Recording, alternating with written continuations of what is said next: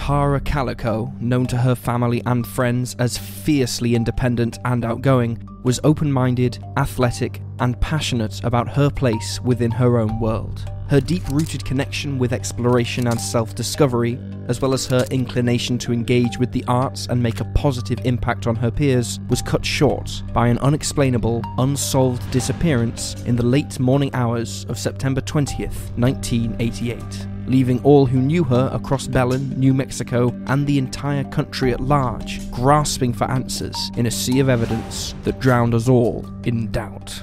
In the hope of providing more substantial reasoning built upon observable evidence and situational analysis, this is an examination of the disappearance of Tara Calico and the suspicious Polaroid discovered in Port St. Joe, Florida, that may or may not give a window into her undetermined fate.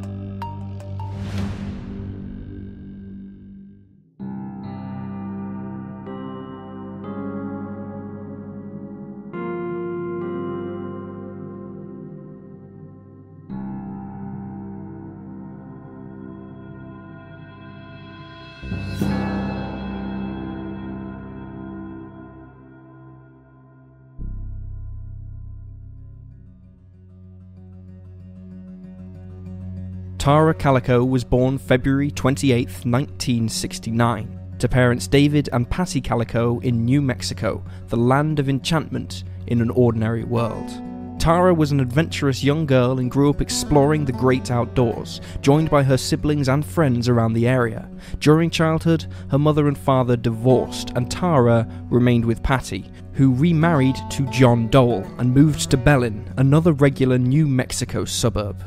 Belen is the primary seat of Valencia County, New Mexico, taking its name from the Spanish translation of Bethlehem, the legendary biblical town. It's the transportation hub of the greater Valencia area, and primarily a Catholic and Christian demographic. When the Dole family moved to Belen, it seemed like the quintessential place to raise Tara and her siblings, Michelle and Chris. It was perfectly quaint, without a controversy or worry in the world. It's a place described as, quote, small town America, where everyone knows everyone, everyone looks after everyone, and no one is outside the realms of safety. Its main economic turnstile was ranching, and it offered many recreational possibilities across its welcoming landscape. This meant it was the perfect place for Tara to engage in her exploratory tendencies, free from the fear of sinister consequences. As Tara entered adolescence and young adulthood, she became a beloved member of her high school class by schoolmates and close friends alike. They described her as an athletic yet highly intelligent individual with an innate kindness not often seen from children her age. She was admired by her peers and revered by her teachers, who noticed her undying responsibility and knack for extreme organisation, a trait that would be highlighted after her disappearance. A story told by Melinda Escobel, a friend of Tara's, described her as a friend to anyone. Melinda had joined the marching band in high school and, at the time, had no one else to confide in or hang out with in the band. When Tara saw Melinda sitting by herself one day, she took this new girl into her circle of friends despite knowing nothing about her, a selfless act of building a better atmosphere for her peers, and a memory that stuck with Melinda well after the fact. After high school concluded, Tara decided to attend college and study psychology, a subject that always fascinated her. She chose the University of New Mexico Valencia branch, which also happened to be Melinda's school of choice as well. The two would see each other frequently and often spoke during moments of freedom. It was around this time that Tara also started dating former high school classmate Jack Cole, a captain of their football team and well-liked student athlete. The two met at a social event with mutual friends after they graduated and started a relationship soon after. They always talked about traveling the states and country together, and often stayed active while dating. This was the preferred lifestyle for Tara, who was a religious biker and outdoor enthusiast. And sadly, it was the first domino to a fateful collapse, when, on September 20th, 1988, Belen, New Mexico would forever be transformed from the idyllic American community to a dark spot of mystery, tragedy, and controversy.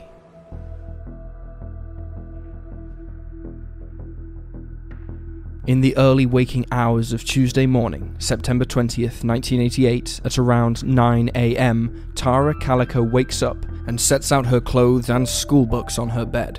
She preps to leave her Belen, New Mexico home to ride her bicycle along New Mexico State Road 47, a daily routine frequented by Calico and her mother, Patty.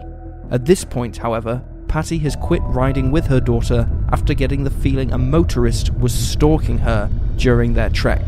She urges Tara to ride with mace hidden on her person, but Tara rejects the idea. Sometime after 9:15 a.m, Tara asks Patty to come pick her up along the highway if she hasn't returned by noon. When Patty asks why, Tara reveals that she intends to play tennis with her then boyfriend at 12:30 p.m. that day, followed by college classes at 3:30 p.m. At about 9:30 a.m, Tara leaves her house on her mother's bicycle, a 10-speed pink Huffy brand, due to her own bike having a flat tire. The neon bike also came with yellow control cables and sidewalls, very distinguishable characteristics. This would be Tara Calico's last confirmed contact with her friends or family. Over the next 2 hours, between 9:30 a.m. and 11:15 a.m, Tara bikes approximately 17 miles to the Southern Railroad tracks outside of town, her usual route. The ride is assumedly normal without hassle, and she turns around to start the ride home so she can get ready for her tennis date. At around 11:30 a.m, Tara is seen on the pink bicycle riding northbound towards her home by two unidentified ranch hands along State Route 47. Nearly 15 minutes later, at 11:45 a.m, 3 men drive southbound on the other lane of the 47. They are driving home from a hunting excursion and pass by Tara on her bicycle. However, they notice something very eerie, as a white pickup truck tails her very closely. They note Tara is listening to music on her Walkman with headphones, and seems ignorant to the pursuant truck behind her. Not long after the second sighting, another driver in the south lane passes Tara and also witnesses the white truck tailing her, just under 5 miles away from the Rio communities. This driver claims he noticed the ominous truck contained multiple occupants and not just a solo driver. This is the last confirmed sighting of Tara Calico. 5 minutes past noon, Patty Dowell stays true to her word and sets out to pick up Tara per her daughter's request. She drives up and down the railroad tracks both ways along Route 47, but makes no sighting of her daughter or the pink bike. Patty even calls a nearby hospital to check and see if Tara had an accident and was admitted, but no one matching her description is accounted for. Patty then rounds up a few of Tara's friends to help search, but not a trace is found. They finally give in and call the Valencia County Sheriff's Office, where a police search party begins. The following day, on September 21st, the search team discovers a set of bicycle tracks on the west side of Route 47, 4 miles from the Rio communities and even closer to Tara's last sighting. The bike tracks veer from the side of the road onto a soft shoulder and towards a location about 100 yards away from the highway. This new location has actual tire tracks, as well as a fresh oil slick. From here, police find a trail of footprints that leads them to their biggest find in the case thus far: Tara's cassette tapes of the rock band Boston, the broken front plastic window piece to the Walkman device, and empty beer cans strewn about. Between September 21st and the 23rd, law enforcement doubles their search efforts around State Route 47. On Saturday, September 24th, investigators find the remaining pieces to Tara's broken Walkman around the entrance of John F. Kennedy Campground at the base of the Manzano Mountains. The area is remote, unpopulated, and only 20 miles away from the initial discovery. Throughout that same weekend, the Ventura County Sheriff's Office dispatches more than 300 air and land searchers to patrol the river and Manzo Mountains, but find nothing out of the ordinary and retreat on Tuesday, September 27th. In the following days and weeks, authorities seek out any and all witnesses to Tara's final bike ride on the 20th. They find 7 people who claim to have seen Tara, 5 of which also claim to have seen the white pickup truck following her. 4 of these individuals are even hypnotized in an attempt to pull more details, but nothing concrete is learned. Law enforcement also eliminates possible evidence such as a biking water bottle found in a nearby yard, a patch of uneven dirt alongside Route 47, a connection to the September 1985 disappearance of Deborah Lansdell, and 3 men who were found drinking beer in the back of a pickup truck soon after Tara's vanishing. Their alibis? The beer they were drinking was Budweiser, and the empty beer cans found near Tara's broken Walkman were old Milwaukee. 1 month later, on October 25th, lead investigator Sheriff Lawrence Romero tells the public their main suspects are believed to be 2 males based on the report that the white pickup truck was seen with 2 men inside. The driver is described as 35 to 45 years old, white with red hair, standing 5'9" to 6 foot and weighing 200 pounds, and most interestingly, with wrinkles between his eyes and temples. The truck itself is detailed as a white 1950s to 1960s Ford pickup model with a camper shell, chrome hubcaps, large tyres, and the Ford emblem spelled in smashed red glass letters. Its license plate starts with WBY or WBZ and ends in the number 6. Again, weeks go by, and hundreds of calls and hotline tips pour in regarding the suspect and the vehicle announcement made by police, leading to a few interviews, but no arrests are made, and the case begins to grow cold. On June 15th, 1989, an unnamed woman in Port St. Joe, Florida, comes to police with a Polaroid photograph she found in the parking lot of a convenience store. The picture displays a young female adult and a young boy duct-taped at the mouth and bound at the wrists, laying in the back of a van. This Polaroid is broadcast across the country, and relatives of Patty Dole call her to inform her that the girl in the disturbing photograph bears a striking resemblance to Tara. Patty flies to Florida to take a closer look and agrees that the woman in the shot looks like her daughter. Over the next year, 2 more photographs are submitted to authorities that show a young female bound and gagged in a similar fashion, but feature a different woman than the one in the original Port St. Joe photograph. While all 3 are believed to potentially involve Tara Calico, none have ever been confirmed to contain her image, and their status is left up to debate among government agencies and amateur sleuths alike. Decades pass, and Tara Calico's disappearance remains unsolved. Despite endless searches around New Mexico by countless investigators and private contractors, little evidence is ever uncovered surrounding the case. In September of 2008, 20 years after the fateful morning, the then Sheriff of Ventura County, Rene Rivera, comes out with a statement alleging he knew who kidnapped and killed Tara, but without any incriminating evidence or bodies to exhume, the conclusion could only remain a theory. His wasn't the only hypothesis circulating the news, and as his peculiar confession wears down on the followers of the case, so does the coverage of Tara's mystery. In 2013, a task force was created by 6 different federal and local agents to reopen the investigation, but over 7 years later, and nothing new has surfaced regarding Tara Calico or her mother's pink neon Huffy bike. When people familiar with the Tara Calico disappearance think of her cold case, the first image that pops into their head is the suspicious Polaroid photograph found by a woman at the Port St. Joe's convenience store in June of 1989. As previously mentioned, the picture appears to show a young woman and a little boy held against their will, trapped in the back of a van without an identity or story. After the woman turned the Polaroid into the police, she mentioned that the parking spot where it had been found was actually occupied by a white Toyota van when she arrived at the store, leaving seconds before her return to the parking lot. The woman was able to catch a quick glimpse of the driver and stated he was middle-aged and mustached, probably in his late 30s. Immediately, the suspicions of the photo began to click. The white van could easily be the van that houses the bound woman and child from the image. Could this van be the source? Could the driver be the kidnapper? Or could this all be a prank? The woman, authorities, and local newscasters didn't think so. They started investigating right away and sent the Polaroid to A Current Affair, where it was nationally televised. Now here comes the connection to Tara Calico. Friends of the Dole family watched A Current Affair and felt that the Port St. Joe picture's female subject bore a striking resemblance to Tara.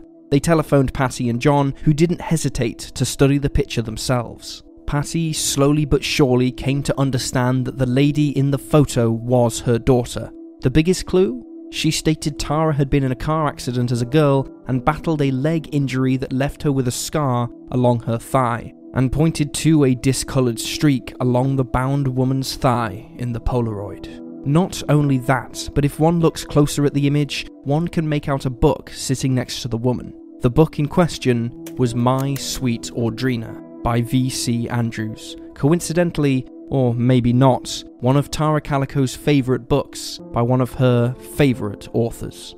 Investigators on Tara's case agreed that there were enough similarities to warrant professional analysis, and multiple agencies took a closer look.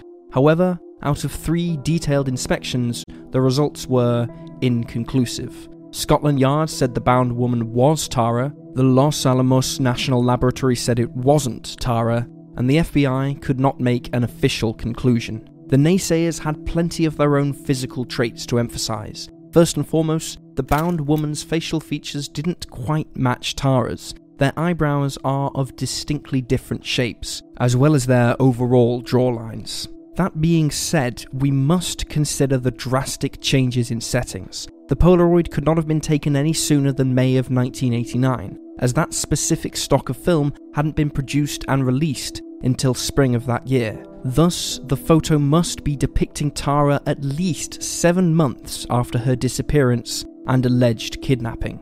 A lot of physical change can happen in that time span, including weight loss that affects the jawline and a lack of hygiene and eyebrow maintenance. But perhaps more importantly, the Polaroid scenario would include months of being lodged in a tight space, months of anxiety, months of stress. Of course, there will be noticeable differences to studio-lit, makeup and styled portraits most used to compare Tara to the bound woman. These are arguments to both sides of the equation, but ultimately there is too little information in the Polaroid to make an affirmation regarding Tara. Of course, there is an entirely separate mystery in the Port St. Joe photograph as well. The little boy laying next to the bound woman deserves equal attention. When the Polaroid first made waves around Belen, New Mexico, and the state in general, many people wondered if the male subject was Michael Henley, a young boy who went missing 5 months before Tara in April of 1988.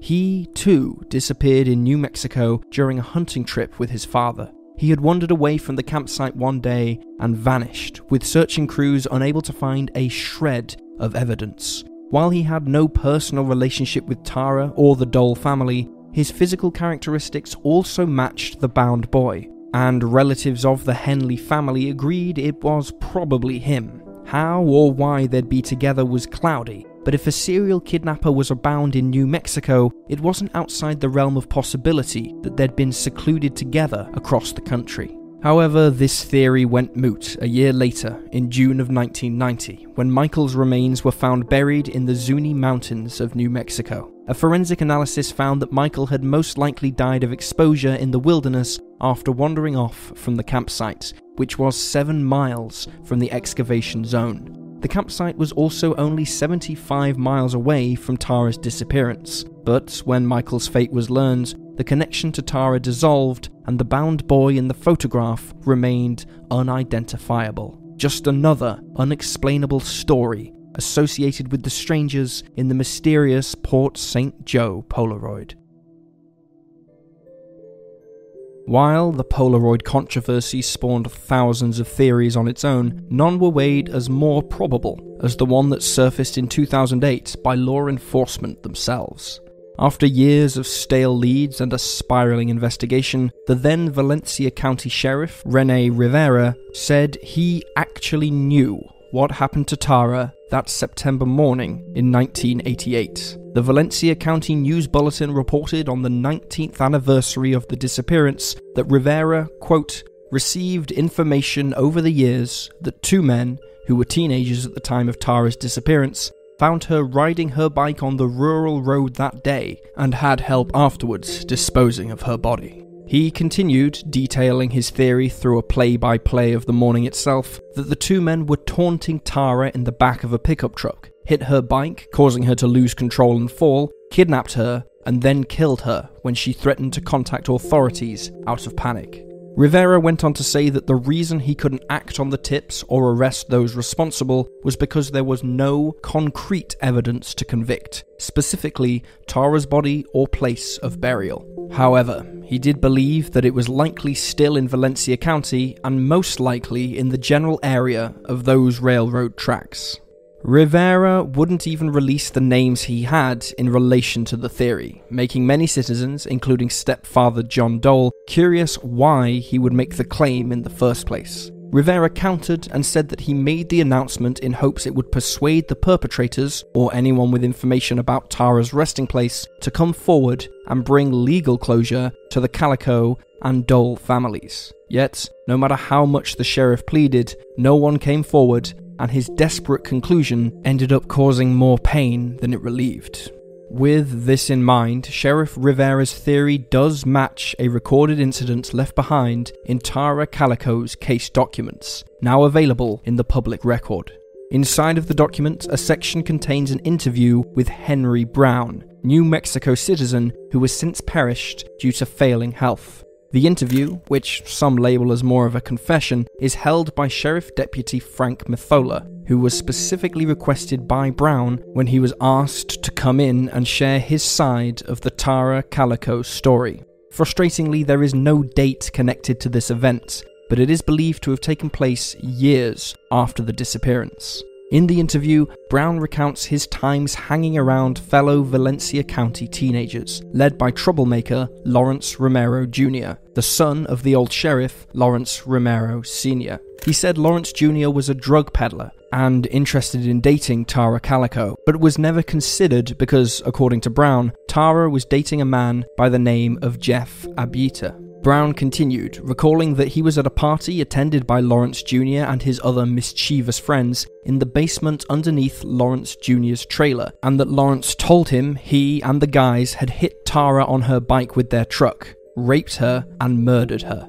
Lawrence Jr. informed Brown that they had originally just tossed the body in some nearby bushes, but became paranoid in light of the police searches and transferred her body to the makeshift trailer basement and later to a nondescript pond. Funnily enough, Henry Brown was not the only person to tell this story to authorities. Another man, named Donald Dutcher, also informed police in 2013 that a suspect had confessed their heinous crime to him, but he didn't have an exact location on the body either.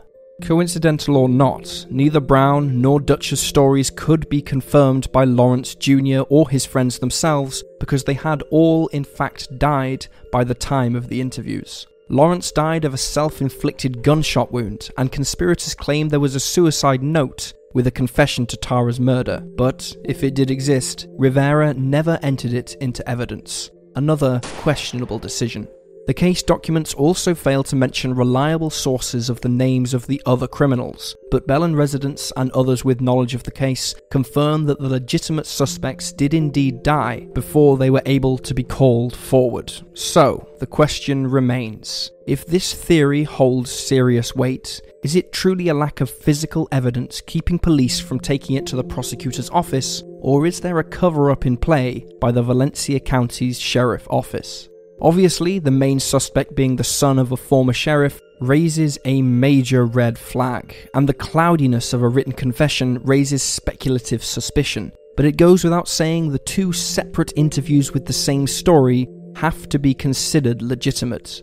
It's a shame the suspects themselves are no longer with us, and the amount of time that has passed since Tara's disappearance does not bode well for an unknown accomplice to randomly come forward and share further details. But it does match multiple witness testimonies regarding rough riders in a pickup truck tailing Tara during her bike rides. Certain details are clunky, such as the information that Tara was seeing a man named Jeff and not Jack Cole, a drug dealer nonetheless, and the last person on Earth any of her friends could see her dating. But the theory does give a thorough reasoning why Tara's body was never recovered, being hidden amongst the vast New Mexico wilderness and ignored by those with the ability to recover her. This is a truly dastardly act of injustice and corruption, if true. Of course, there are plenty of other hypotheses surrounding Tara Calico. Like any prominent missing persons case broadcast on national networks, plenty of possible sightings came into law enforcement and television networks. Regular people claiming they've seen Tara with suspicious individuals or walking freely among the streets. However, most of these sightings came in Florida after the Polaroid mishap,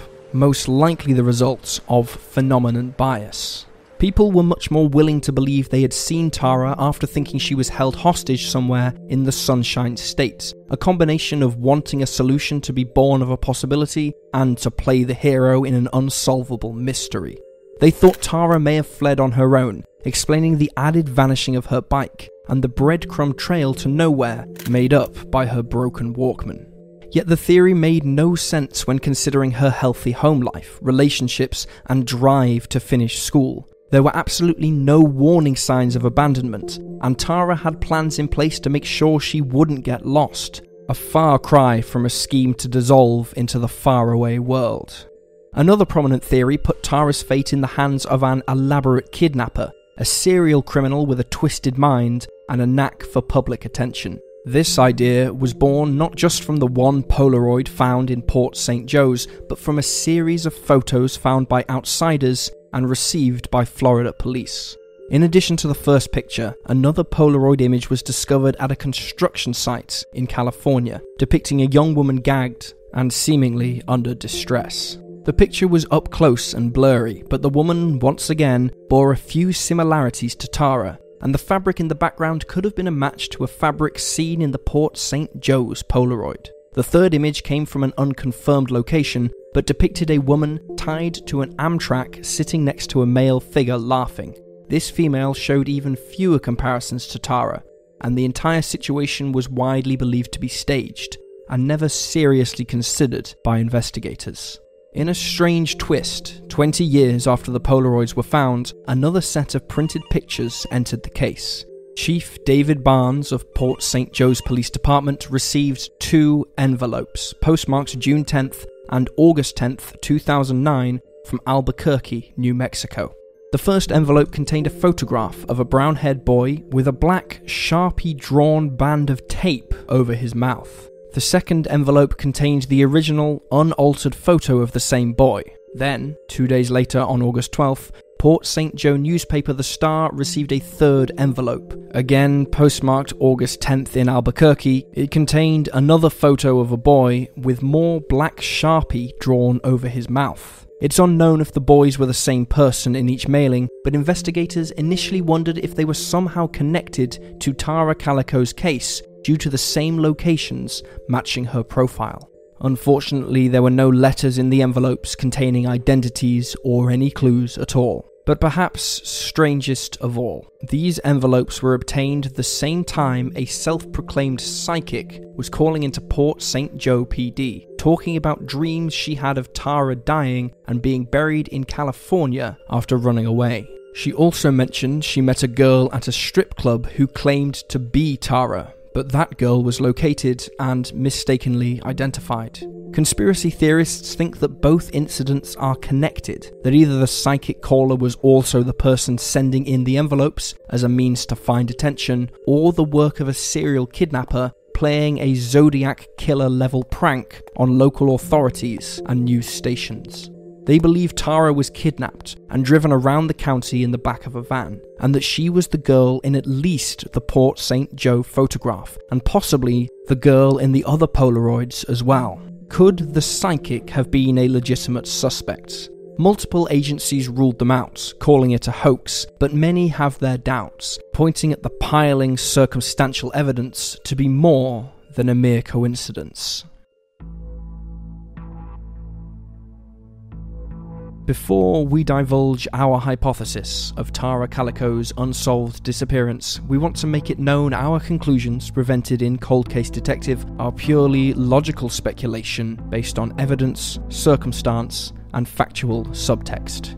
We are only privy to the same information presented in each video, and we do not attempt to promise certainty or an expert guarantee on the findings we reach in closing. We simply observe, research, and report. We believe that while the Port St. Joe Polaroid bears a haunting look-alike of Tara Calico, she was most likely never photographed after her disappearance, and if she was, it never made it into the hands of investigators like the 3 prominent photographs did after 1989. In fact, it's hard to imagine Tara ever made it east of the Mississippi River in general, most likely staying in the general vicinity of her original vanishing site. In fact, we strongly consider the testimony of Henry Brown and Donald Dutcher to be real, if not completely 100% accurate. It is hard to fabricate the truth when told from multiple, uncoerced sources, and even harder when most of their details match the circumstances around the case itself. However, it is greatly disturbing that the police received such confirmation yet never acted upon it, citing a lack of evidence despite in-depth knowledge of the crime. Was it a full-blown Valencia County Sheriff Department cover-up? It can't be said for certain, but when considering the main perpetrator is the son of a former sheriff, this is not a good look for Valencia County. Thus, we believe that the white pickup truck tailing Tara was indeed full of the suspects, who would have knocked her to the ground, taken her, and either killed her or sent her off with the other accomplices and fled the Rio Communities area. If Tara did survive that morning's kidnapping, where she ended up is as good a question as any, but chances are she perished at the hands of those who initiated the crime, and was buried in a location nearly impossible to be certain of, as the expanse of New Mexico's wastelands are vast, and funds to carry out complex searches are at a low point. Hopefully, the FBI agents assigned to reopen Tara's case can find new leads, and maybe even a surviving suspect. But until then, the cold binds the mystery with a harrowing lack of clarity. In the meantime, we will remember Tara not for the morning of September 20th, 1988, but in all the moments leading up to that fateful day. We will remember her undying compassion and empathy for the human race. We will remember her ability to make anyone and everyone feel welcome, regardless of background. We will remember her humanity and dreams to thrive in an open, unique, and interesting community. We will remember Tara Calico, not for a controversial Polaroid found in a parking lot 2,000 miles away from her home, but for the light she shined over her community and all those she knew. This is Cold Case Detective.